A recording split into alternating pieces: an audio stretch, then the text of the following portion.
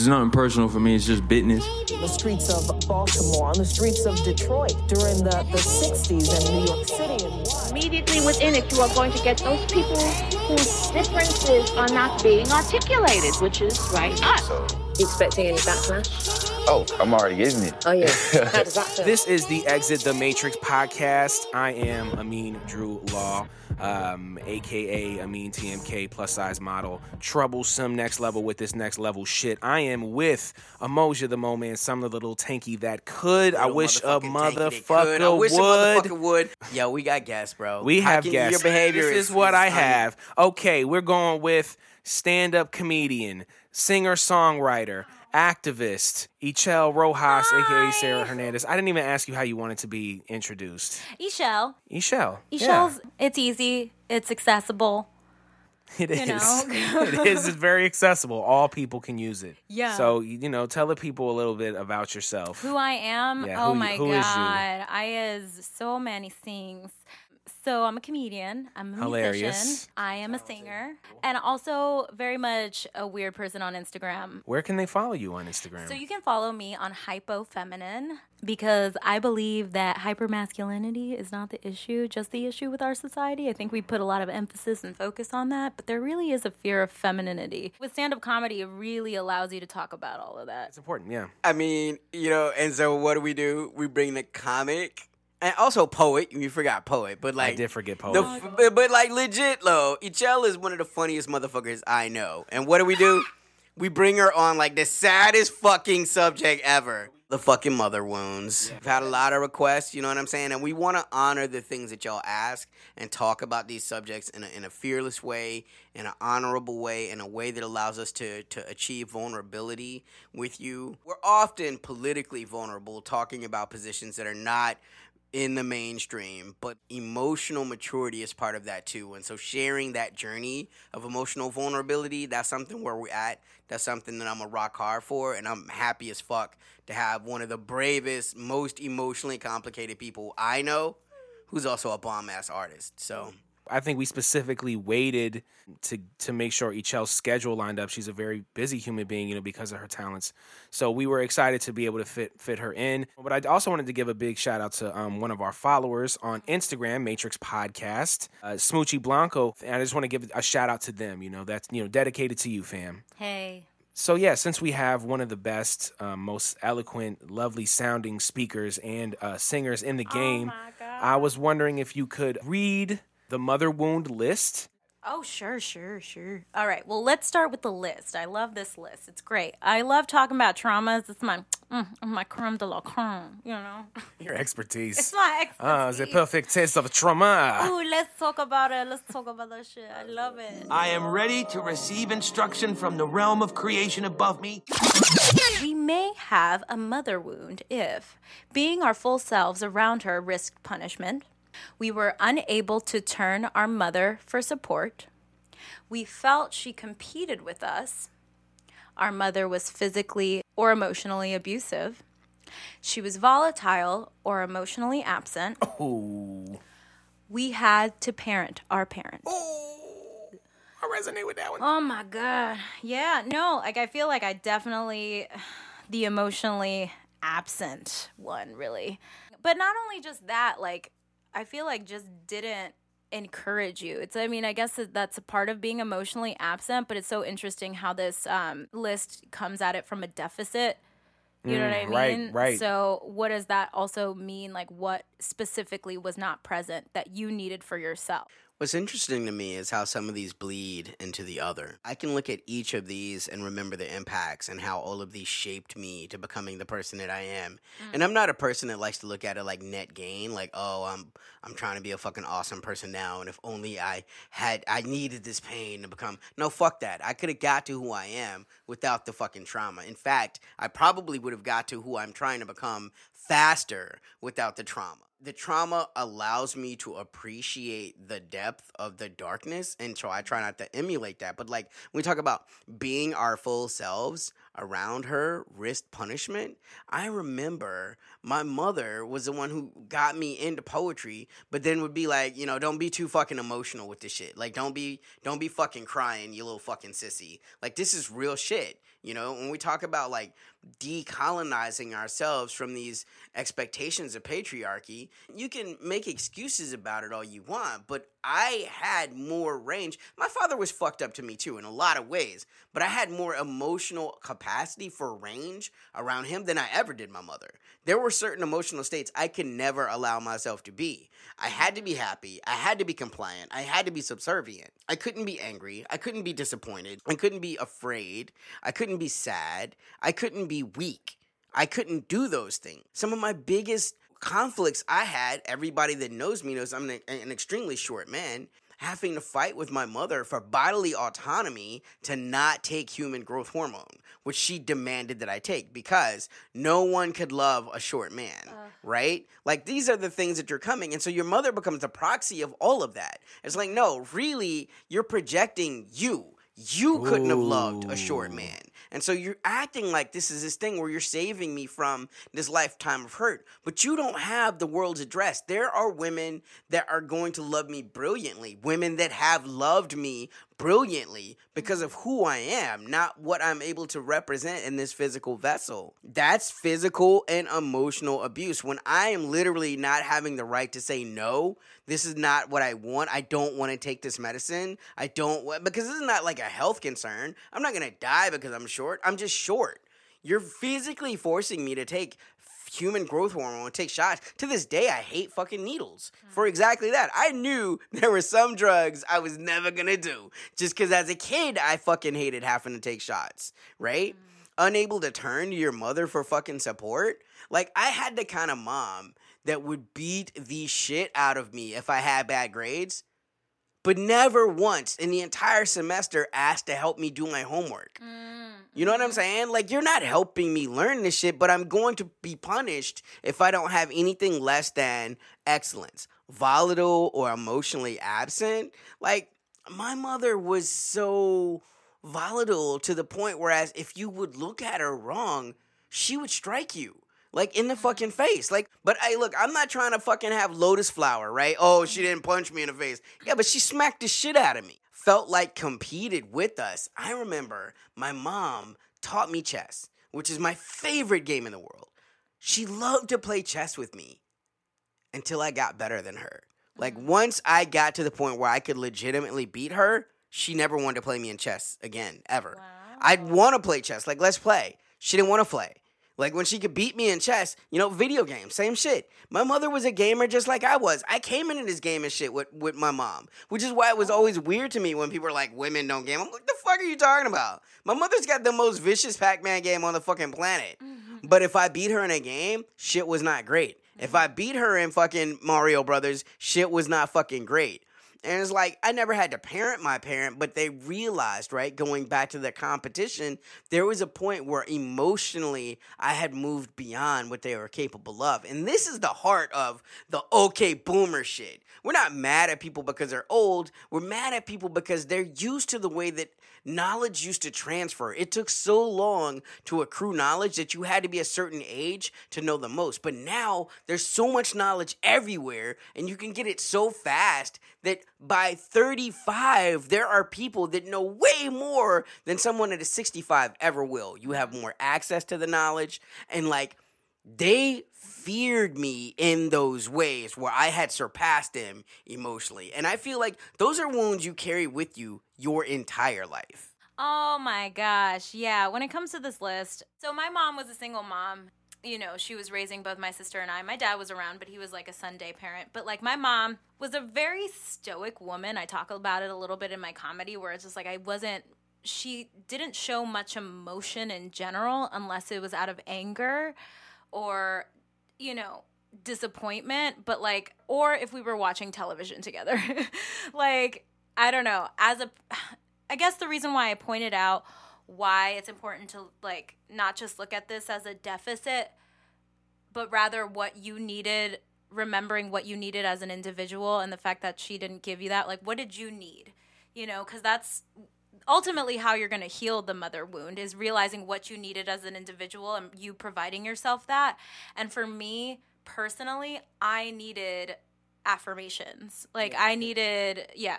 I think that you might resonate with it. That I resonate with is there was no attempt to learn me at all. No, not as an individual. No, I mean, not personally is what I mean to say. Yeah. Like, what made you unique? There was no you didn't even attempt. It was like, I'm shaping you here. And the fact that you're not meeting the way that I'm shaping you means I need to be angry with you. And it's like, damn, like. No. And I think that for me, it does make a difference because I am the daughter of like immigrants. I'm first generation American. And there was a language barrier with my mother. And like just a significant cultural, barrier. I mean, as well as a generational one. Yeah, I feel like that played a huge part in her just not wanting to understand me. She didn't feel the need to.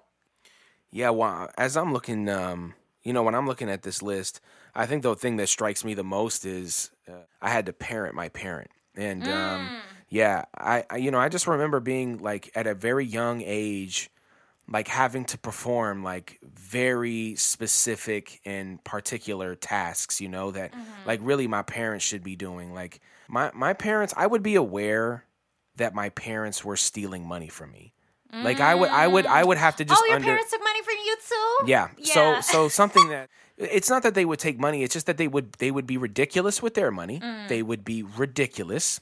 Then it was like, okay, well, the electric bill is going to get cut off. Yeah, I knew I'm not going to have electric. And when I got older and started making money, they would do things like, well, the electric bill is going to get cut off unless you can give me the money for it. I don't have no problem with helping y'all with this, but I'm also like, y'all don't give me anything to survive in life. All.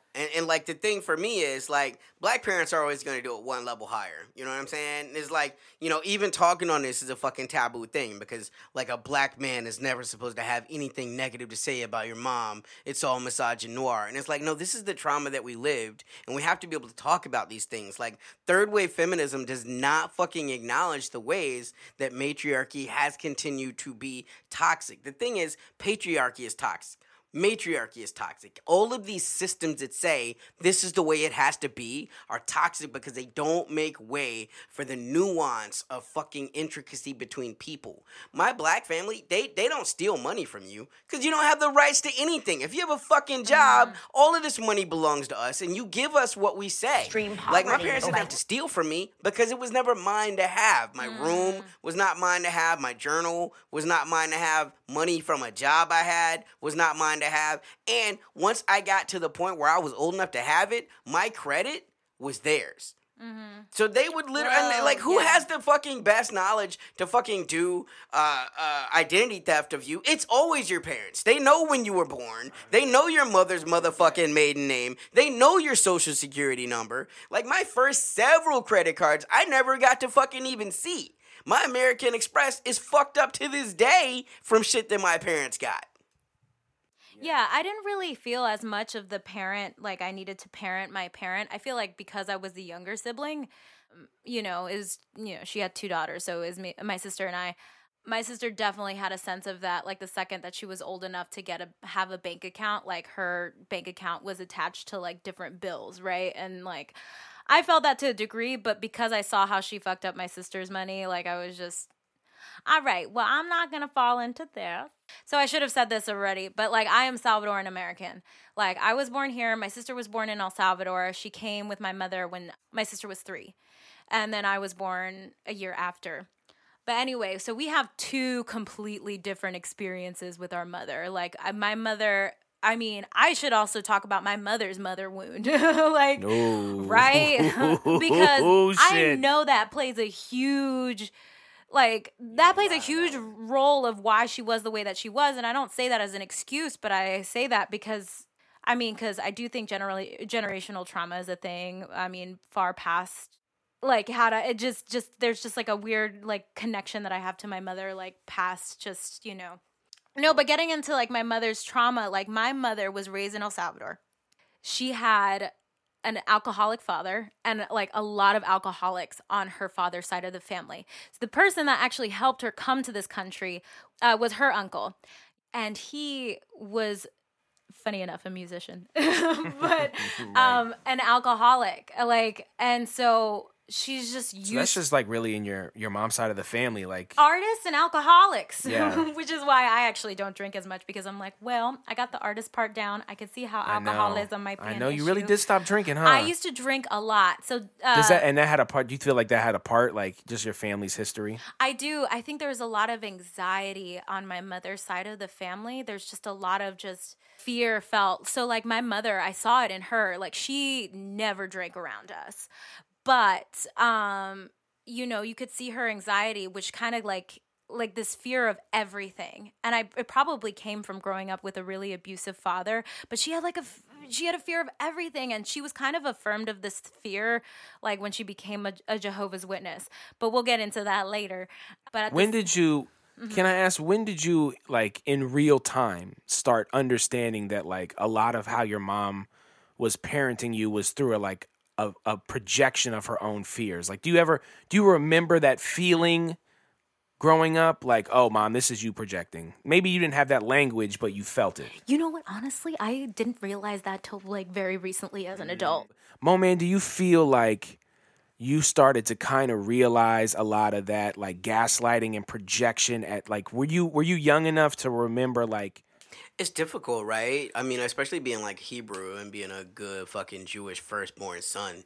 Like that shit carries a ton of fucking weight and a ton of fucking responsibility. You know what I'm saying? And like, so for me, you don't think to question any of it. You think this is the way it's supposed to be. You think that you're supposed to do exactly what they say. You're supposed to be the first fucking arrow in their hand. They're quiverful. You are the first arrow that is fired. You are the firstborn son. It is your job to carry out this legacy. Don't fucking ask questions. Just go out and be that fucking person. Like, you shouldn't question why we need the fucking credit card. Like, we're doing this for the fucking family. And, like, you live here and you're benefiting from this. Like, you chose to be a part of this. Like, none of us chose to be a part of this. You know what I'm saying? And it's tough to argue against it, because then you start to fall into some real eugenic shit, right? Like, don't have kids until you can fucking afford them. Because people of color are never put in a position to have big fucking families. We can never afford them. And so that becomes a eugenics argument. But at the same time, once you have them, it's on you to fucking figure out how you feel about that shit. What I should have been doing when I had those jobs at 15 and 16 is building up a little fucking nest egg, so that when I'm in college or whatever I'm doing, I'm kind of fattied up. I'm kind of in a good position. Instead, I'm not able to save a fucking penny because we're all overextended where we're living because, you know, again, black bourgeoisie, right? We have to be putting on. We have to be in the best possible fucking house that we can afford so that other motherfuckers know we not them broke niggas. This shit is so detrimental and damaging that you want to carry on these fucking traditions. You think that they're good. And, like, that's why I love that Echel is talking about intergenerational trauma. Yeah, my parents were both fucked up because their parents fucked them up. Mm-hmm. You know what I'm saying? But at sooner or later, part of being an adult is owning the role that you have played in these things and acknowledging. You know, I think about as a Hebrew, one of the things that's the most important for us is the fucking Day of Atonement, right? Mm-hmm. Where you acknowledge all of the wrong that you have done in the world to others. Mm-hmm. My parents will never humble themselves to be like, there were things I didn't know. I was not a great fucking parent, and I fucked you up in a lot of ways that's going to damage you romantically, that damaged you financially, that damaged you intellectually, spiritually. We're grown. Like, I don't need money. I just need... And then, but also to know that you're going to work to change your life to make it better. And like, these are the kind of things that just don't happen in Black America. Parents don't own, it's like, well, we were young and we're fucked up and we're doing the best that we can. That's not an apology, yo. That's just barely acknowledging you weren't perfect. I wanted to touch on this with you too, Echel, because, you know, I know, and you mentioned this earlier, you know, like how much impact you growing up in like a Jehovah's Witness home. Yeah, so you know how I was talking about earlier, like my mom had a lot of anxiety. Like I think because she grew up in an abusive household, there was this constant sense of catastrophe around her. Like I feel like that was like affirmed with being a Jehovah's Witness. So if you don't know anything about being a Jehovah's Witness, it's kind of culty in religions. I don't really want to. I just know that they come to my door. Didn't they come earlier They today? came this morning, bruh. Like I was trying to talk about like. I was like, today we're gonna talk about being a Jehovah's, like how I grew up Jehovah's Witness, how that like affected me, and then no bullshit, like they're in like a Jehovah's Witness game. The moment was Talk there, about remember? the universe. No, it was so fucking great too, right? Because we talk about the difference. Like me and each other coming and we're getting ready to do the podcast. Of course, we run into each other because DC is such a small city, right? So right? small. And we're talking about the way that we approach the world. And like each other's like, yeah, you know, I really don't like to judge people. I'm like, fuck that. I'm Jewish. All of the judgment, bitch. All of the judgment. And so like they come to the fucking door and like each other's so fucking gracious. And I'm like, oh, they gave us paraphernalia? Bet, let's rip that shit up. Let's roll it. Let's make some fucking blunts out that shit. Actually, let's yeah. smoke that whack-ass God, right? Like, just because I'm like... It's like somewhat, like that's like a great, essence of like what the religion, like the person, like a personality trait of being a Jehovah's Witness. Hey, so let me break it down. So when you're a Jehovah's Witness, basically what they believe is that there is a heaven, there is no hell, but when you die, you don't go to heaven. Basically, when you die, that's about it until there's like Armageddon and all that shit where like God is fighting the devil, and then all of a sudden the world will be destroyed, and only the people that are Jehovah's Witnesses will be resurrected and invited to this kingdom of heaven. So what's so interesting is They're the only ones with the invite. But this is my question, though. How can you have that faith, right? Because what they're doing is, once again, as a Jew, I know what they're doing. They're taking a Jewish prophecy that they don't fucking understand, and they're misinterpreting it. So what they're taking is the fucking prophecy of the 12,000 from the 12 tribes and coming up with the 244,000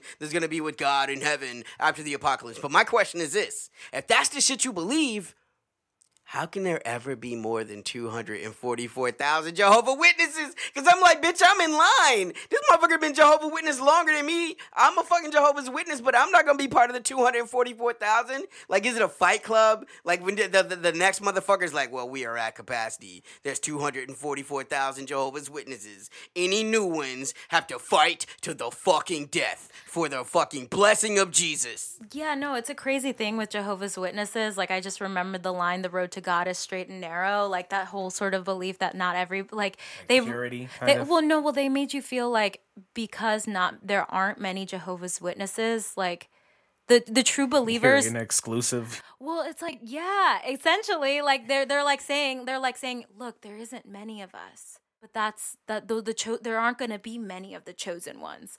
So it plays upon your vulnerability. Like if you feel like, so, and I think my mom fell into that, right? She didn't feel a sense of community anywhere in this country, coming alone with her daughter. And then, okay, this is like a crazy story. So I just remember being a little kid and just naturally, before even becoming a Jehovah's Witness, I was very antsy and scared about a lot of different things. I just remember first learning about global warming, and this guy from NASA is like, this is what's happening with our Earth. It's heating up. El Nino's happening. Okay, bye. And then, Right, that's what news does. Oh yeah, scientists say the Earth is dying, and we'll be back later with weather. But what's crazy to me is that I was like 7, and everybody was just ready for lunch afterward, and I just remember being a kid being like, oh my God. Like, wait, this guy just said that. We're just getting Did you guys hear closer that? Right. Did you, lunch? You're so annoying as a kid. I was a kid like that too. Did Yo. you know the planet's dying? I just remember going to my teachers and being like, but are we good? I was just a kid that was naturally worried about a lot of things. Like, even with my sister, like, so we shared a room growing up. I remember the first conversation I had about death. Like, I just remember it was late at night. We were in our beds, in our twin size beds. I was in one bed, my sister in the other, and she's like, hey, Sarah. And I'm like, what? And she goes, do you know about death? I was like, nah, what's that? And she was like, it's when you're asleep and you're not going to wake up, and yeah, you can't even breathe. I'm like, oh shit. She's like, yeah, it happens to a lot of old people. Thanks for the talk. Thanks for the talk, sis. It's like, damn, it's like death. Is that motherfucker at the door? Like, is he in the closet? Where the fuck is he? Can we avoid this nigga death, please? Like, why would you bring that kind of shit up just on some random shit? Like, and not even like, they're like not trying to purposely scare you. This is just some regular shit. Yeah, I was just like, I just remember I was like, that's the end. So I just remember knowing, like, she was basically saying, like, death is the end. And I'm like, what the fuck does that mean? I kind of want to just pivot. Is it cool if I pivot? Do I have consent? I consent. Okay. I wanted to ask about how the healing process or maybe the removal process of your family, parts of your family, how did you heal or move forward? What were the processes, come to understand yourself as a single entity and not just a member of this family? Like, well, I think I'm still going through the process, and it might, I feel like that's the case for a lot of people, especially when you're young. I think it helps, like what I was saying earlier, is reflecting on the wounds that my mother has gone through. It gives a sense of empathy to a degree. I mean, of course, what Moman was saying, it's like you want these people to kind of acknowledge what they did. It's weird for my mom. Actually, I was going to mention, she kind of did acknowledge like that she didn't know everything. She still, interestingly enough, tries to guilt trip me, which is odd because it's not really an apology, but I just have to recognize that in her. And you know what? Hearing her that way, she's kind of delusional in a lot of the things that she says. She has no awareness. I don't know what it's like to be a human that has gone down that route. I don't mind accepting that, but I need my distance because honestly, my relationship is better without like really talking much to her. And just remembering like I am a product of her. I have her genetics. What would happen if everything went right in her life? Would I be that to a degree? That's why I just want to live my life to the fullest because I kind of feel like I have to do that in honor of her. Yeah, no, I feel and echo much of that, right? And I just want to honor the space you have made to share that with us, your journey. Mine is much the same way. I feel like distance is critical. Mm-hmm. And that's you think about the old legends with the gods, right? Where the Titans were terrified of the Olympians because the thing is, when the Olympians came, it was always their destiny to eat the Titans. This is why, like, fucking Kronos wants to eat the stone and he thinks it's Zeus, right? Mm-hmm. Our parents are going through that same shit. They know we're going to eclipse them. But the ego manifests yourself as the highest ideal of everything. You are the greatest and most perfect consciousness, and you see this thing that's 50% you, and it's a constant reminder of what you could have been with just a little bit different programming. And so, like, they're always at conflict with that shit.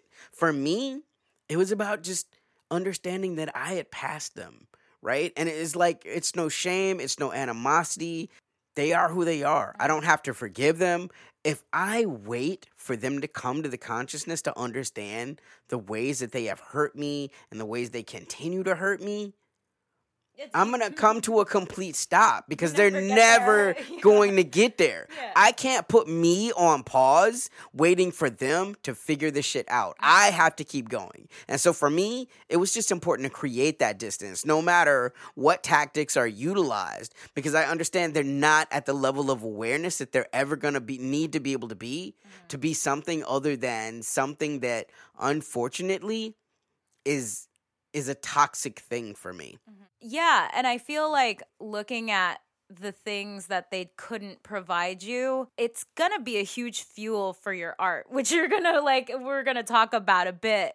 I feel like that's... You have to work it out, you have to rationalize it. Mm-hmm. I feel like you have to become your own parent. There comes a point in your life where you have to heal your wounds by being that and wondering what that looks like. And I feel like creative expression is a great extension of that. And it's very shameful that a lot of people just think art is reserved for elite, talented people when really it's just a skill. I mean, I'm not a mathematician, but I know basic math. Why can't people know just how to express themselves creatively, the bare minimum to just free themselves of, emotional wounds? But no, we have to reserve it for talented, creative people. And I feel like, if anything, catharsis can really help you with healing emotional wounds. And because it's so deeply personal and intimate, And that is what the relationship with your parents was like, and with your mother especially. I mean, because your mother is who let you into this world. It is just such a sacred relationship. Even if she's not the person that like birthed you, like the relationship you have with your mother is so closely tied, especially in mythology and history, with just nurturing and gentleness. And if you didn't get all of those things, kindness, warmth, healing, you need to learn how to provide that for yourself. And nothing does that more than art. In much that same way, right? All of these experiences are complicated experiences. It's like my childhood was an incredibly traumatic, violent experience. And even that, though, it's not without the complexity and nuance of the fact that, like, it would be unreal to not acknowledge my mother had the discipline of a fucking Bene Gesserit reverend mother. Like, she trained my consciousness in a way that made me sharp, that made me aware of conflict, it made me aware of guile. It gave me a tactical mind, you know what I'm saying? And, like, she's one of the most clever people I've ever met in my life. Like, a very forceful personality, a strong woman, the kind of, you know what I'm saying? So, like, all of these people, and that's that thing, you're in the complexity of who they are, and it's not to diminish them. It's to say, in spite of all of the things that you do extraordinarily well, when it comes to programming a child and preparing them for their own life to be successful, you made a lot of significant mistakes. Like, even just starting there with that thing. Like, it doesn't have to be out of malice. It doesn't have to be out of, oh my God, they wanted to hurt you. It doesn't matter. Because if I'm standing on a cliff and someone bumps into me and I fall off that cliff and I die, what the fuck difference does it make to me whether they meant to do it or they didn't? I applaud both of y'all for sharing that vulnerability. Vulnerability is bravery, you know? Gang, gang. So with all that being said, and I co-sign all of that, I've had similar experiences. I resonate. And I just wanted to say, like, a lot of times, you know, your family knows that. The people that raised you know those flaws and those pains and those hurts that they caused you. And through all of that, you made it and became dope. And you found your own interests. And they wonder how you could have done it without them. And that brings me to this aspect, which is I was raised by my friend group. Like, that's how I came into learning. And, of course, there's a lot of problems with that. But I was truly raised by my friends. And they became my family, my chosen family. And I could not imagine going through that middle school, high school phase without a dedicated group of people my age who didn't know what was going on either, but was living a wild life in some capacity. And we had to lean on each other. I was transformed in that. And I think when I returned home, my parents would go, who is this person that I'm seeing? I didn't show you these things. And they're kind of, I don't know if they're jealous of it, but I think y'all were kind of saying that, like, eclipsing them. It's like, you're not getting anything, but somehow you're rising, and I can't figure it out. It's so interesting. I feel like for me, I definitely, the way that I resisted, you know, trying to let the wounds of my mother affect me, the way that I tried to heal myself essentially was definitely spending way too much time in friends' houses. It's interesting. My sister kind of did that to a degree too, but I did it especially. I remember being 7 or 8 years old, and my mother and my sister were both terrified because they had no idea where I was, and they didn't realize I was at the neighbor's house. For as long as I was. I feel that's where White Oak comes from. Right. That experience. I wrote a song called It's White a beautiful song that Echelle wrote called White Oak. It's you know, and it just it just really does a great job of documenting that experience. Yeah, I mean, essentially I touch upon all of these kids that felt like they had to grow up faster. I mean, kids just that just need to grow up, that just grow up too fast, you know? But I definitely, it's interesting because for me, like I said, I grew up with my mother and my sister. And for us, being from a working class background, we always had women living in our houses, like renting a second room or something like that. I feel like I've had a lot of surrogate families in my life. You know, I had a lot of people go in and out of my life. Same. Right. So it's like it's almost you kind of got used to just your family's always going to change, but at least you get to choose them. You know what I mean? It's your friends become your family, but it's like to no surprise. You almost eventually through time you get used to the fact that people might end up leaving, which is another thing that we probably need to heal. Honestly, I'll be frank, like because it's you should welcome the idea that somebody might stay, and that's great, and you should actually get used to that idea because it's beautiful to have people stay in your life forever. It's just not. Mm-hmm. It's not. I mean, plausible. they can stay if they earners, yo. They can stay if they earners. Everybody in my circle got to be contributing, yo. We all got to be pulling this motherfucking heavy ass rope that is the culture fucking change, which means doing the hard work inside, yo. Only the earners can stay, yo.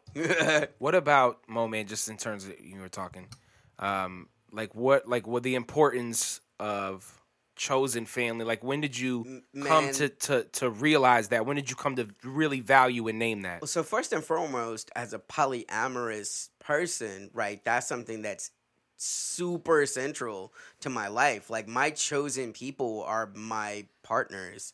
Like I understand that these people get to see parts of me that no one else on the planet will see. They see me at my best. They see me at my worst. They see me anxious. They see me confident. They see me with my victories. They see me with my fucking losses. They see me bare.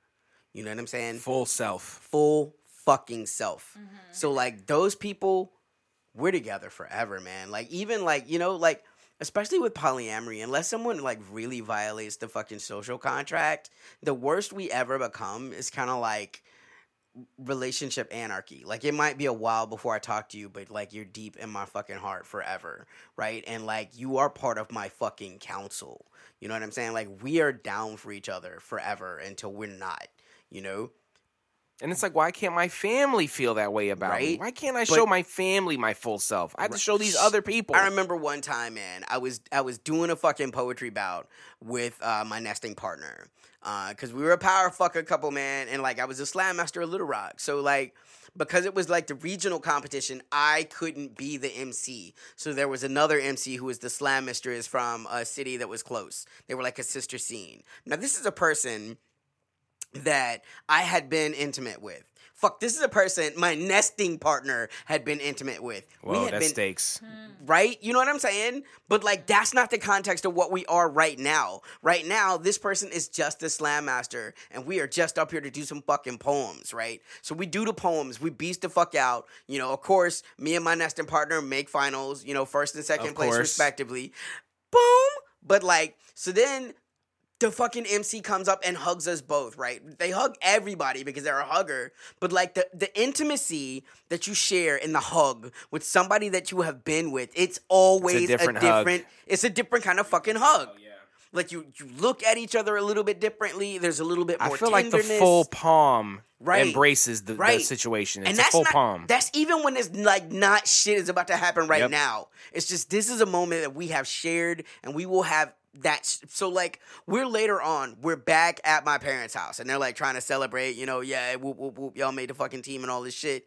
And like my mom dead ass goes to my nesting partner and she's like, yo, I don't know who that big bubble titty bitch is, but you like need to have her not be holding up on your man like that. You know what I'm saying? Oh my God. To the point whereas my nesting partner can't even be like, my God. I ate that girl's pussy. like you can't be your honest and true fucking self. Like there's no fucking way you can. And like we're not talking about like me at 18. We're not talking about me at 20 fucking 5, yo. I'm grown fucking grown. You know what I'm saying? Doing all this shit in bed that grown fucking people do. And it's just sex, yo. And your parents never get to that level of fucking maturity where they can hear honestly the kind of shit you're into. We grow past them. Yeah. Mm-hmm. Any final thoughts about chosen family from you, HL?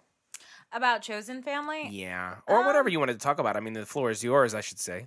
Well, honestly, I just want to, like, kind of touch on the importance of why we're talking about mother wounds. The father break it wound. down. Well, the father wounds are also really important and are very much a true. real thing. I Super think the true. reason why we chose to talk about it is because we both, I mean, I feel like living in a patriarchal society, when we are like seeing how it affects our relationships with our mothers, especially the three of us having mothers that were intense as they were, there was this sort of absence of just this gentleness that is so associated with mothers. Whether or not you can like have a healthy relationship with your mother without it having to be nurturing, the fact that media and art pushes that image of what a mother should be, and the fact that we felt like we lacked it, especially in the society that just is so aggressively masculine, it's just the fact that the mother, I feel like that's why we need to talk about mother wounds, because I feel like we all have to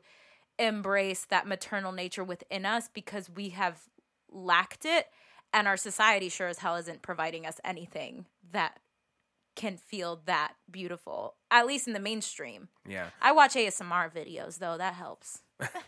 Right now know your happy place, you know what I'm saying, how you can meditate and move forward. Now those them joints are tough, man. Yeah, I know. And I told when you got on the microphone, you were like, "Ooh, this sounds cool. I feel like I could do ASMR." Oh yeah. When I got on it, I was like, like you just want to. Anyway, that was a little break for y'all listeners. A little break. I will say though, for real too, though, jump in there.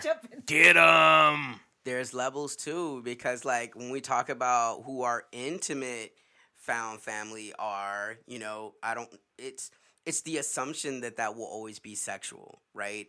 Meanwhile, the word our intimacy, very dear friends, like, are family to me. You know what I'm saying? Ichel is fucking family to me. Motherfucking Kita is family to me. Motherfucking you said Kita again. Well, right, because sorry. it's just in the context of. Okay, sorry. No, it works. Sorry. We'll fix it in post. Right. No. All right.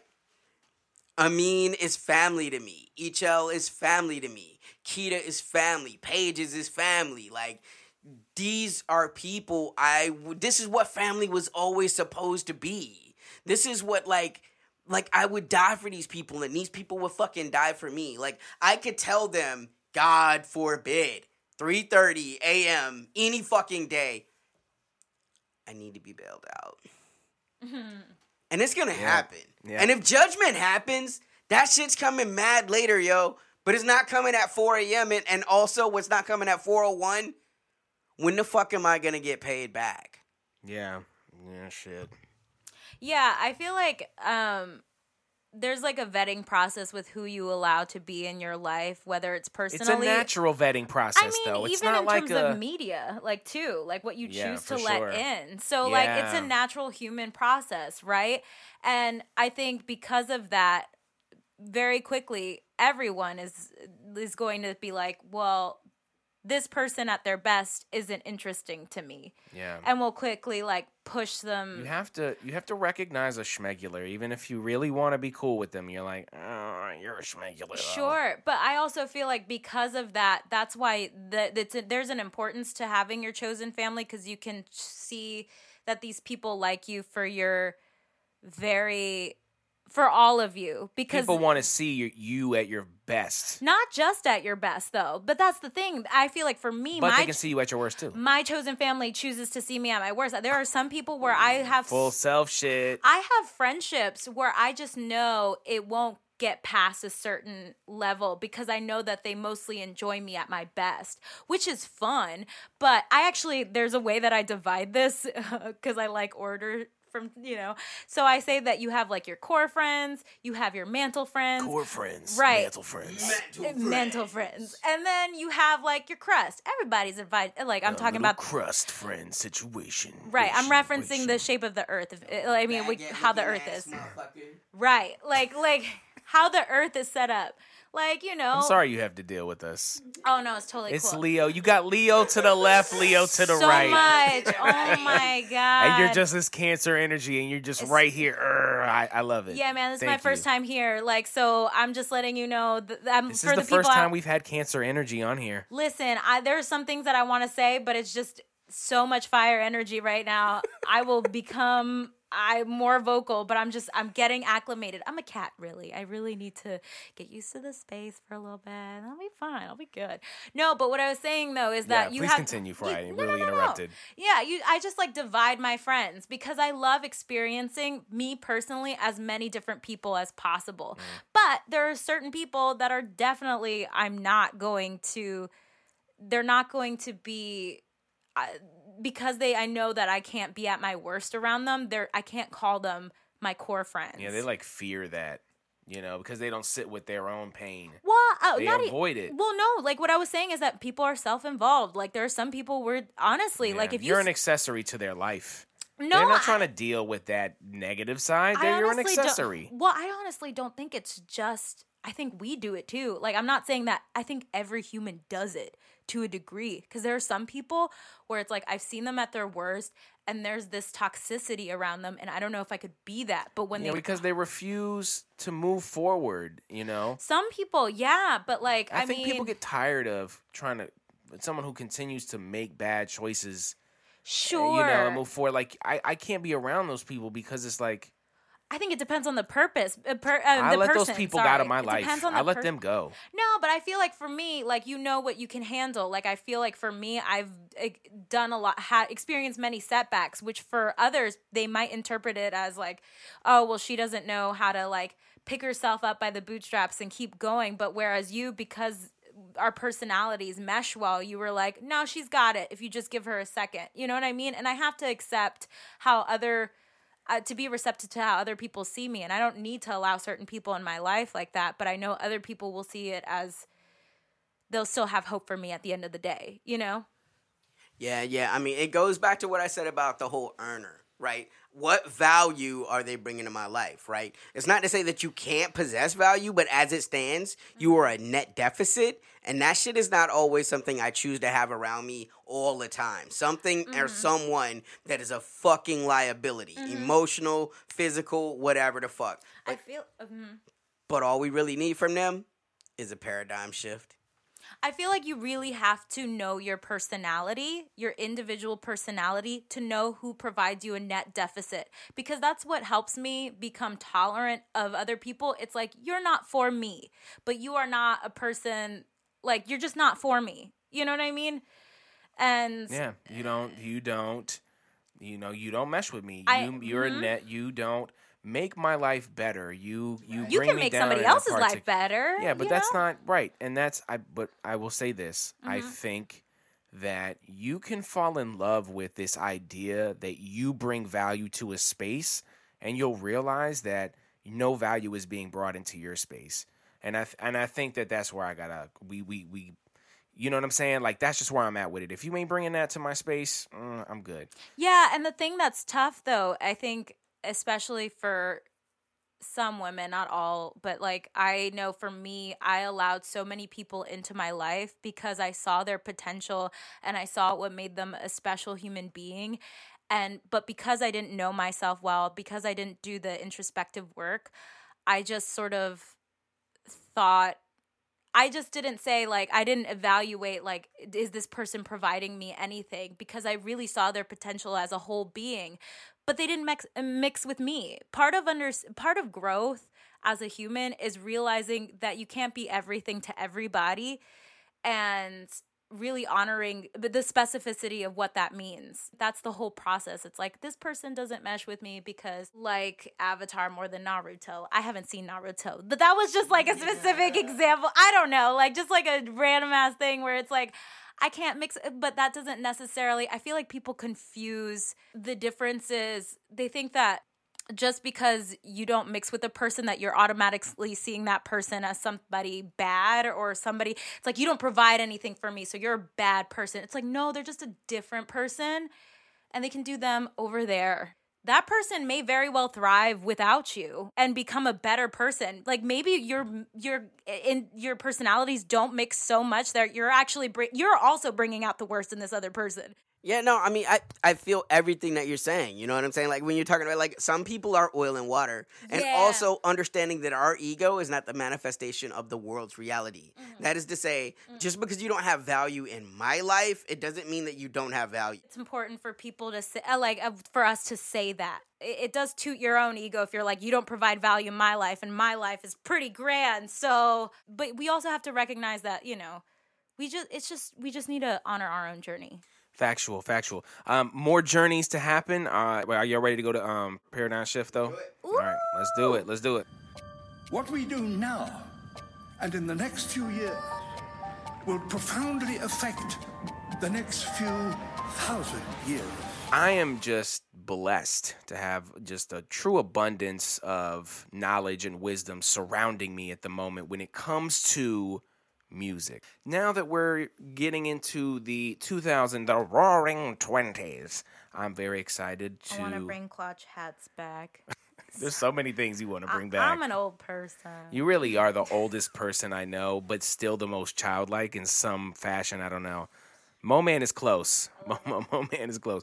So I was thinking, since I have such wisdom and such context surrounding me in Mo Man and Echel, I was thinking we could talk about the 2010s music scene and how do you view this decade in music? What changed? What was the story that you gained from this season? Holders of wisdom. Yeah, you know, we were joking about it last week, you know, like my love for Rage Against the Machine, the fact that they can get back, and like even just the curiosity, right, as to what kind of new things they can bring to music, right? But the fact is, all of that shit, you know, Battle for Los Angeles and everything that came before that, it's been more than 20 years ago, and that shit still bangs, and that shit still is relevant. So what there is a kind of fucking longevity that I have not yet seen. And we never know who's the media that's going to make it. Mm-hmm. But I wonder, like, who is going to be that person? Like, when you think about 90s, all that shit still bangs, bro. You can go back and still listen to fucking Kurt Cobain and Nirvana. And that shit still bangs. You can go back and listen to fucking Tupac, you know what I'm saying? Me Against the World. That shit still bangs. Now, again, 90s perspective is all them niggas died before they could get to corny music. So, like, that's something that's real, you know? But sometimes you die a fucking villain, man. I remember when I thought The Weeknd was, like, the most brilliant motherfucker ever, man. Listening House to of songs. Balloons, that first You know what I'm tape saying? was I was crazy. like, what the fuck is this shit, bruh? My soft boy, polyamorous, slutty ass. I'm like, this nigga singing my fucking soul in my life. I feel like I should get points on the package. Often. Man, I do this often, boy. Like, what the fuck? Fuck yeah, this is my life. Or nah. Then you end up with this motherfucker doing this shit by the fucking 50 Shades. And it's like, goddamn, bruh. This generation... It's like the thing corniest thing you can do. Right, because they've been programmed to chase the bag at all costs. Like, always go for the bag. The bigger the bag, the bigger the yeah. And it's like, man, some shit you gotta say fucking no to, bruh. Man, when I hear The Weeknd now, bruh, this shit is cringe-worthy. And I just think about, like, that's the story to me of, like, music from this decade. Very few people are gonna have the longevity where I feel as warmly about them at the beginning of this shit as I'm going to on the way out. I feel like, though, that's been to a degree every generation is just, you just see how artists that start out independent, their sounds change when they do, which is very jarring. Like Alicia Cara was really cute in the beginning, and then all of a sudden... It happens every time. It happens every single... Because like, it goes loved from, Anderson .Paak, and then... Right. That it becomes changed. A focus group. Right. The second that you start making money and... It's like, this is what your fans like. We want you to do more of this kind of music. That's when you lose. Yeah, it's really sad because you want them to have success in their careers.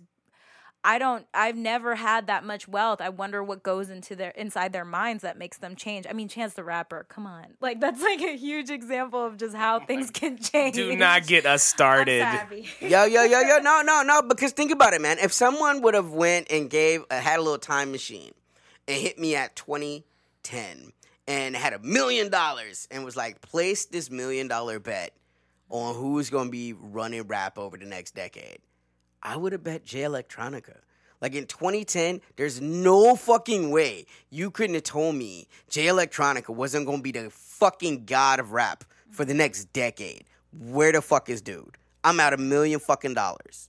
I think what's interesting, though, is that for longevity, I honestly feel like an artist really has to respect how they will evolve as an individual. And I feel like if you're always trying to reach success, you're not going to reflect on who you are as a person. That's super true. And you don't live art based off of your life experiences now. You're creating art based off of a template of buzzwords that people around you like. No, there's no disrespect to nobody. I mean, a lot of my favorite artists have done this in some capacity. You don't rush your process, too. What's unfair, though, to talk about, what we haven't talked about in the 2010s was this lie that they gave us, and they said, we don't need the record labels. You can just go right online, and you can put your music out to the world, and that'll be great. But what happened now is we're in a sea of music. I remember me, you, and Mo Man, we were talking about 90s music, and we were saying there's more music in the 90s than if you listen to a song for every second in the 90s, you still wouldn't be able to listen to all the songs that was made in the 90s. In 2010, it would take you 50 years, probably more, to listen to all the music that was made in the 2010s because of the accessibility. So what we gained in accessibility, we lost in platform. So it's so difficult now for artists to make money in any way. The labels really tightened their clinch when it came to the music industry because there was less money involved because of, of streaming and stuff like that. And I think that we do need to acknowledge that when we talk about artists in the 2010s. I don't think it's just their fault. I think it's the system surrounding them. No, absolutely. And just following what you're saying, bro, there is just so much media. You can even be considered a success and many motherfuckers will never have heard of you. Just quickly to add, just go inside like a vintage, or just go inside a record shop. There's still like random record shops that exist no matter what town you go into. You will see records of people that you've never heard of with the most beautiful record artwork, and you're like, who's this independent artist from like 1974? Vibe right here, yeah. No. All of that shit is absolutely real. I remember earlier this week, I hit a meme because I was listening to fucking Kevin Gates. Because goddamn it, I'm from the South, okay? I'm from the fucking South. And he was doing the song All About My Lonely, right? And he shot it out against Speaker Knockers. So I fucking immediately I text Amin. I'm like, who the fuck is the Speaker Knockers, bro? And like, he gives me the little whoop-de-whoop because, I'm going to tell that, I'm going to let it be known. Fuck what you heard. Amin is Rap Wiki. You know what I'm saying? Like, if it's a fucking obscure-ass rapper and, like, you have not heard of him, ask Amin. He'll be like, his first 3 albums, I thought he was going to do a little something and shit. So, like, he gives me a little precursor, and I go through the little deep dive shit, and I'm listening to fucking Speaker Knockers. Interesting story, by the way. Crazy fucking story about a young rapper who dies at 19 who's on the verge of superstardom. You go and you look up his Rico story. That shit's got like 150 million fucking views. And that shit was... Yesterday, you didn't know who they were. Yesterday, I didn't know who the fuck this was. And this shit been out since 2013. I was listening to an interview with Doja Cat, my Habibti. She was saying, like, remember back then, like early in the 2010s, it was like, oh, your video went viral. Now it's like, your video is expected to go viral. If your video doesn't go viral, it's some trash. And I think that's where we're at now. Is like, a video can have 150 million and it doesn't really matter or register because you know how many videos got 150 million? Like, of 150 million. So I think that's where it is. And I think it's interesting that y'all were talking about, you were talking about record stores. Because something that I really felt like came back in the 2010s was like this desire for lo-fi.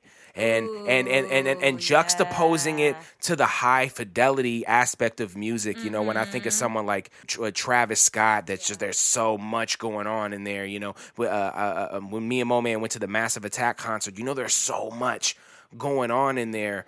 I just think that the lo-fi aspect coming back is really people, I think, looking for music. They're looking for new music that has that same aesthetic. Hip-hop really picked up on that. But I also think, that minimalism is something that people like and something that people need. The tiny homes and, I feel like it comes in on the music. Well, I feel like creative energy definitely comes in a place. It always comes in a place of calm. Like some of the best work comes when there is no fear. Like you're just like sort of tapping into this freedom within you. And I feel like minimalism, people are finding, allows for that to come out, gently. Do you feel like more artists are trying to have a minimalistic presence out there now? Well, I think in terms of music, maybe not of self or a brand, but just the music style. I think there's more of it, but there's still definitely people that are looking for more wow factor. I feel like that's always been a thing throughout the ages where everybody wants to go for shock factor. Everybody wants something that's very provocative. You know what I mean? I feel like both are existing now, but I mean, it's existing, but I feel like people aren't doing less of the other thing too. Doing less of what is fun, accessible, and super easy to digest, like the fast food of music. We still want to pump that out as much as possible. Like that's always been. All right, so can I ask y'all a question? Yeah. Can I ask y'all a question? Come on. We don't fully know the context of the 2010s yet. However, I thought that it was interesting. You know, I just all kind of things pop into my head. But I remember we were doing our 80s countdown. You know, for this crew was the one. Oh, let's do the 80s countdown. Let's do the 90s countdown. Let's do this 70s countdown. And we were just going back and playing different music for each other. And I was thinking, where is your ranking when it comes to the decades of music? I'm not going to include the 2010s. You can, I guess, if you want, but I don't know if we fully got the context so far. We don't know who the Rage Against the Machines are going to be. So I just wanted to know, in your opinion, how would you rank from high to low the decades of music? Okay. Look, I'm gonna lay it out there. Gen X flag, right? But this is me still being objective. Number one, you have to look at the 90s because, and this is why, whether you're talking about black culture or white culture, this is really the beginnings of intersectionality. You're starting to see hardcore metal groups fucking with rap acts. Mm-hmm. You're seeing groups like Korn go on tour with groups like fucking Ice Cube. You know what I'm saying? Like, that shit's happening. Like, you have Tool happening. You have Pac happening. You have Rage Against the Machine happening. You have Deftones happening. You have Portishead happening. Like, in every genre that you go to, it is some of the greatest, most avant-garde fucking music ever. And it's because, right, the 90s were the last generation to really kind of look back, right? Like, this is why, like, when we say, okay, boomer, like, nigga, we watched you motherfuckers for a long time. We used to respect you. We thought y'all were gonna be the ones that changed the world. Like, with 90s, like, man, when you're listening to Kurt Cobain, all he's talking about is how much he likes to listen to The Doors, how much he likes to listen to the fucking Beatles, because we're listening to the groups that came before. You know what I'm saying? And that shows. When you're listening to the rap, right? What do you got? You got fucking Dre sampling Parliament Funkadelic and shit. Like, reaching back for all the music that came before and making it new, reinventing it and making it fresh. Black, white, young, old. This is happening. You know what I'm saying? Rap, rock, whatever. You know what I'm saying? Alliteration is tough, buddy. It is. Words are dumb. Right? But then when you look past that, bullshit, right? Yeah. So 90s is number one for all of those reasons. Number two for me, I have to say, is the 60s, because you have much the same shit. You know what I'm saying? Yeah. You have the Rolling Stones are popping off. Blues is in one of the greatest places it's ever been. You know, you have all of this rockabilly shit that's popping. You have all of this, you know what I'm saying? You got Chuck Berry out there, like, really being electric with the fucking guitar and shit. Like, you have... But at the same time, it's the birth of the Jackson 5. You know, you have Stax music. You have fucking the Yardbirds are coming on at the end of the shit. Like, you know what I'm saying? All of these things are happening. And to me, it's just a great era, from Motown to all of that different stuff. And it's going to last forever. And much the same. So then from there, I think it gets tough, but I'm going to give it to the 70s over the 80s, because I feel like the 70s is incredibly underrated. You got your disco popping, you know, you have fucking Fleetwood Mac, you have, you know, the Eagles, you have, you know, Funkadelic Parliament, the beginning of metal. You got fucking Coltrane, you know what I'm saying? Jimi fucking Hendrix, Janis Joplin. All of this is happening. Funk is happening. You know, Rick James is coming on. Then the 80s with what happens with The Cure. Prince is really starting to get famous. Like, all of that. Then I would say the 2000s, and we're not counting 2010, but right now, because I haven't seen the artists that are going to last forever. They're last. Yeah. I feel like for me, my countdown, like I would put the 70s first. But I also am extremely biased, and like my parents, like my mother, I grew up, she was a little Salvadoran lady, but she loved disco, you know? And she was really, she's an Aquarian mother. She really loved exploring different a lot of different stuff that she just was not familiar with. So she loved a lot of R&B and soul and funk. She actually had my mom collected those little body and soul CDs. If anybody knows about this, I don't know anybody who would, but the infomercial CDs. There used to be infomercials. Yes, I remember them. So like, you would call and like subscribe, and every month you would get like a CD with basically we could have just done this with like pre-internet streaming. This was what we had to go through, kids. Right, like eventually my sister just like made LimeWire, like downloaded some stuff for her through LimeWire. But before LimeWire, like you had to order CDs and they would make a mix for you, you know, and you would get it every month. So I listened to a lot of like old like 70s Motown, and it was what you were raised with. I resonate with that. Yeah, and I feel like the 70s was very empowering for people of color for sure. I mean, you had to hear it. I mean, like it started with Black and brown communities, and there was just and queer communities. I feel like, I don't know, there's just certain sounds where you just feel it and it makes sense that it would cross borders and resonate with other Black and brown communities, you know? And my mother loved disco. She loved Donna Summer, and I just love the 70s because for me, it wasn't just disco, but disco was, when you listen to some of them, they're hymns. You know, they're hymns made to dance music. They lied to me about disco. Go ahead, Moment. They just totally lied to me. Donna Summers, yo. Donna Summers was literally my first fucking crush. I remember, man, I wasn't even in fucking kindergarten yet.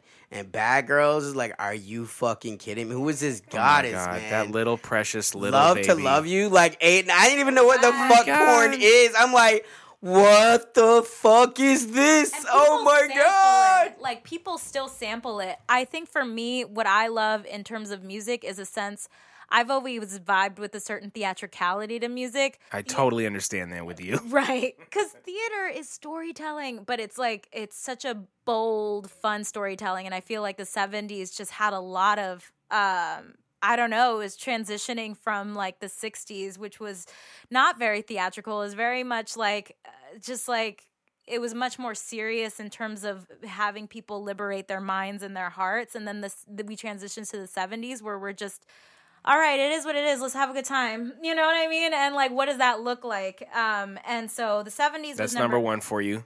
70s was number one for me. Also, rock was really great. My dad listened to a lot of Queen, so that's a lot of glam rock, and so the 90s I would put afterward in terms of like influence. It was a whole island of music in its own time because I feel like the 80s was a very materialistic time, and so were the 2000s, and I feel like the 90s... Yeah, it wasn't really about that, It wasn't about that. It was about making things... You really thought that we were going to keep growing.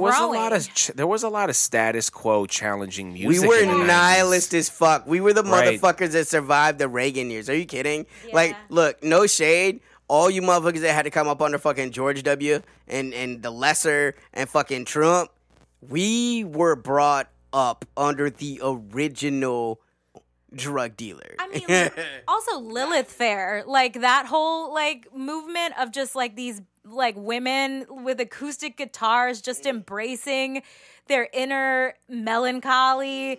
And I don't know, man. Like, I feel like the 90s was also a really great time for female artists to just be great for being female artists, not trying to be anything else. There were so many tough women, like with rock and with R&B. Like, girl groups, and there was a lot of lady rappers. Like, I don't know. There's just a lot of shit was popping in the 90s. There's a lot of tough women that weren't using, I think I don't want to say like using your sexuality is necessarily a bad thing, but there should be more variety. You know what I mean?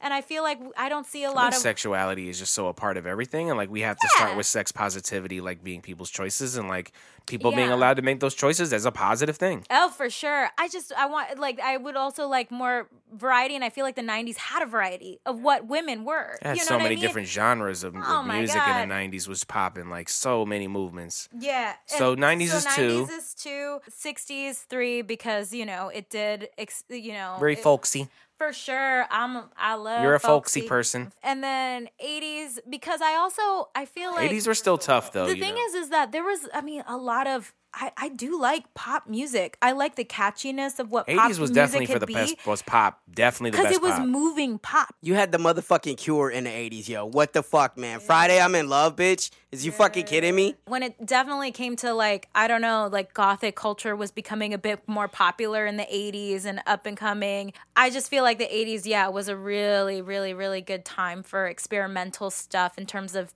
the technology and the production of things. It was rudimentary digital. And Yes, I it think that was. there was a lot of kinks that they were working out back then, but you do appreciate it now. But so that means you put the 2000s last. That's been my experience after I've been asking everyone this question. I didn't want to jinx it at first, but I was wondering if it was going to be 2000s for everybody to be last. What's your order? 70s because I like drug music. 90s because you can't put 90s anywhere other than 2. If it's not number 1, it has to be number 2. 90s is that good. Number 3, I'm going to put 80s. I really do love 80s music. I really did love 80s rap too. I know people don't think it's necessary to revisit, but 80s rap was really good. And there was disco popping still, you know. And a little bit. Yeah, a little bit. And I would put 60s there. You know, I'm not really, I don't go back to that era that much, you know. It was like, I admit I don't know much about it. And then, I think the 2000s, there was just something, I mean, there's positives in the 2000s. I listened to a lot of good music. Sure. I definitely listened to a lot of good New York mixtape rap was a huge part of what I was doing. And Jadakiss and the Diplomats and, you know, Joe Budden and all those guys that were involved in that New York mixtape rap. But and what was going on in the scene was, you know? And everyone thinks Eminem is the best, but that's when he came up in the 2000s. It was slim pickings. Anyway, let me not even get started on that. No, I mean, think about that shit, though, because that's the era of Nelly, Eminem, Ja Rule. I mean, this is the marquee rappers of the 2000s. And if that shit don't make you cringe, bruh, that should tell you every fucking thing, bruh. It was tough to look back. All right, let's switch it up. So as we kind of move forward and we get ready to wrap up, since, like I said, I hold y'all in very high esteem when it comes to your knowledge of music and your taste in music, because both of you are, like me, a taste maker. So I would like to know what music in the 2010s changed you or moved you forward or pushed the envelope, touched your spirit, sparked you, fed you. Let's say it like that. So I'll make mine really quick, man. For me, it's about people that can change the concept of what I expect. Like, I remember for a long time when I would hear British rappers, like, if you weren't Slick Rick, you sounded a little bit corny. And even Slick Rick was just kind of like a novelty, right? But I would say it was really in the 2010s that the British rap scene came the fuck on. Motherfuckers like Skepta, you know what I'm saying, Clapton, Conan, really, really dope.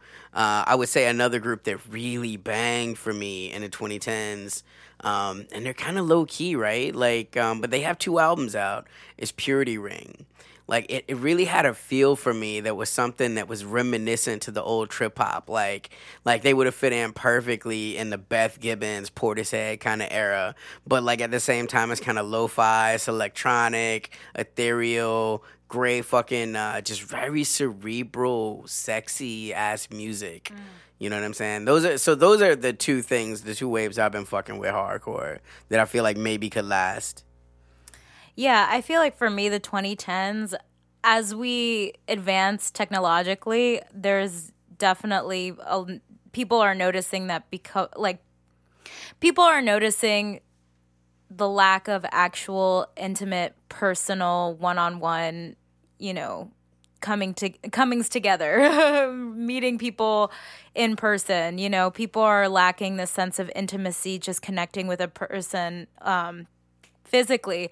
So I feel like musically there is this sort of trying to make up for that, and especially vocally. I feel like artists with more hush sounds like Billie Eilish are becoming way more popular, and I feel like even like the belting, the theatricality is gone. And I'm not saying that's a bad thing. As a person, like I stated before, I love theatricality.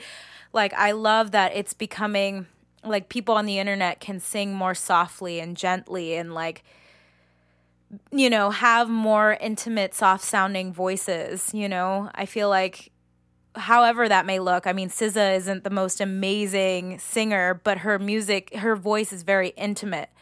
Frank Ocean, same thing. It's like like they're whispering to you a story about. They're like, "Hey, this is a story about me." One person in the room. Yeah, it's like a conversation with you. Right. Kali Uchis even stated in an interview she loved voices that were very that weren't the big voices, that were hush, and so she played on that. And like Kuko is another artist that is like really becoming popular because it sounds so intimate, and it also, I mean, it resonates with people because you can only sound that way if you're really close to somebody. You know, if somebody's singing something softly to you, it's because they're close to you, and because we're physically not connected to people as much as we are, because we're not physically connected as much because we're so attached to our phones. Something I gained, you know, from this decade, and I really like this decade. I really appreciated the music that was out, but mine, you know, is more because we live in a streaming world and we live in a digital world, and that is fully functioning around many of, if not all of, the different generations, and certainly Generation Z. You know, that SoundCloud movement. The underground is so big, it's not even an underground anymore. It's like there's this mid-tier that you can go to and you can just sit in and you can have a successful career, that entire mid-tier. I think of someone like Big Crit this decade. I never really heard a Big Crit song played on the radio all the time, or, you know, but he just released album after album after album, and not all of them were impeccable, but they were all pretty good. And I just think of like now an artist can really live in that mid-tier and become a legend in the game without like the larger apparatus around hip-hop that views hip-hop, you know, as a monolith, you know what I mean? Like they may not see Big Crit, but the game in of itself really sees him as an artist that's been popping since the beginning of the 2010s, and kind of not mid-tier in terms of talent, just in terms of exposure. Seeing artists like this go for a long time, and I know Mo Man was talking about longevity, but I think that's how you do it. You just keep going, you just keep making music, you just keep pushing forward. Put the ego aside and just do it for... Fuck the radio. Take whatever people are willing. Take whatever perceptions you receive. Is there any artist specifically for you, Ichel? What? 2010s. In 2010s? Just who smacked you in the face with goodness? Because you said Frank Ocean. Now you know how I feel about Frank. I don't really follow as many new artists. Like I just take little bits here and there. But You're the oldest person I know. I know. I would say one artist that I really enjoyed, and I don't know what's going to become of her, it was Raven Lenae. She was really on SoundCloud a big sort of experimental artist that had those hush tones, that had that playful energy. She kind of had like blended old and new in her sound. You could definitely hear old R&B influences from like the 70s. She kind of reminds me of Minnie Riperton in a sense, because Minnie Riperton was like sensual in her sound, but still playful. And she kind of has that energy, Raven Lenae, but also she had a lot of lo-fi sounds in the production. I don't know how she's going to change because she is growing in popularity, but she was an artist that came out that I went to one of her shows. I met her. Look at you. Big deal. You're out here with the people going to shows. You know, the opposite of me of the lo-fi, like, because I rock with the hi-fi too. I rock with like all these different instruments and all this big synth sound. I really do appreciate that. And you can kind of be minimalist even in that regard. Sure. But someone I think that really moved me in this decade. First of all, I think we have to mention Rihanna. Just what she's done in this decade is crazy. But in terms of straight up music for me, someone who I really love in that's in like big in the music world, I think was Janelle Monáe. Someone who really in the early 2010s, kind of had this different. Nah, you can't categorize archetype. her, and I feel you with that, man. Like she's really amazing. She really kind of moved forward and became. She's an artist 2.0. She could be a model. She's an incredible singer. Her sense Dancer, of fashion is actor. fucking incredible. Her acting is incredible. Like she's one of the people I don't even hear people talk about what she did in Moonlight. She's one of the best fucking parts she was of really good in Moonlight. Moonlight. And motherfuckers forget that she was in that shit. In that spirit, I would say an artist in the 2010s that I'm really looking at really hardcore is Valerie June.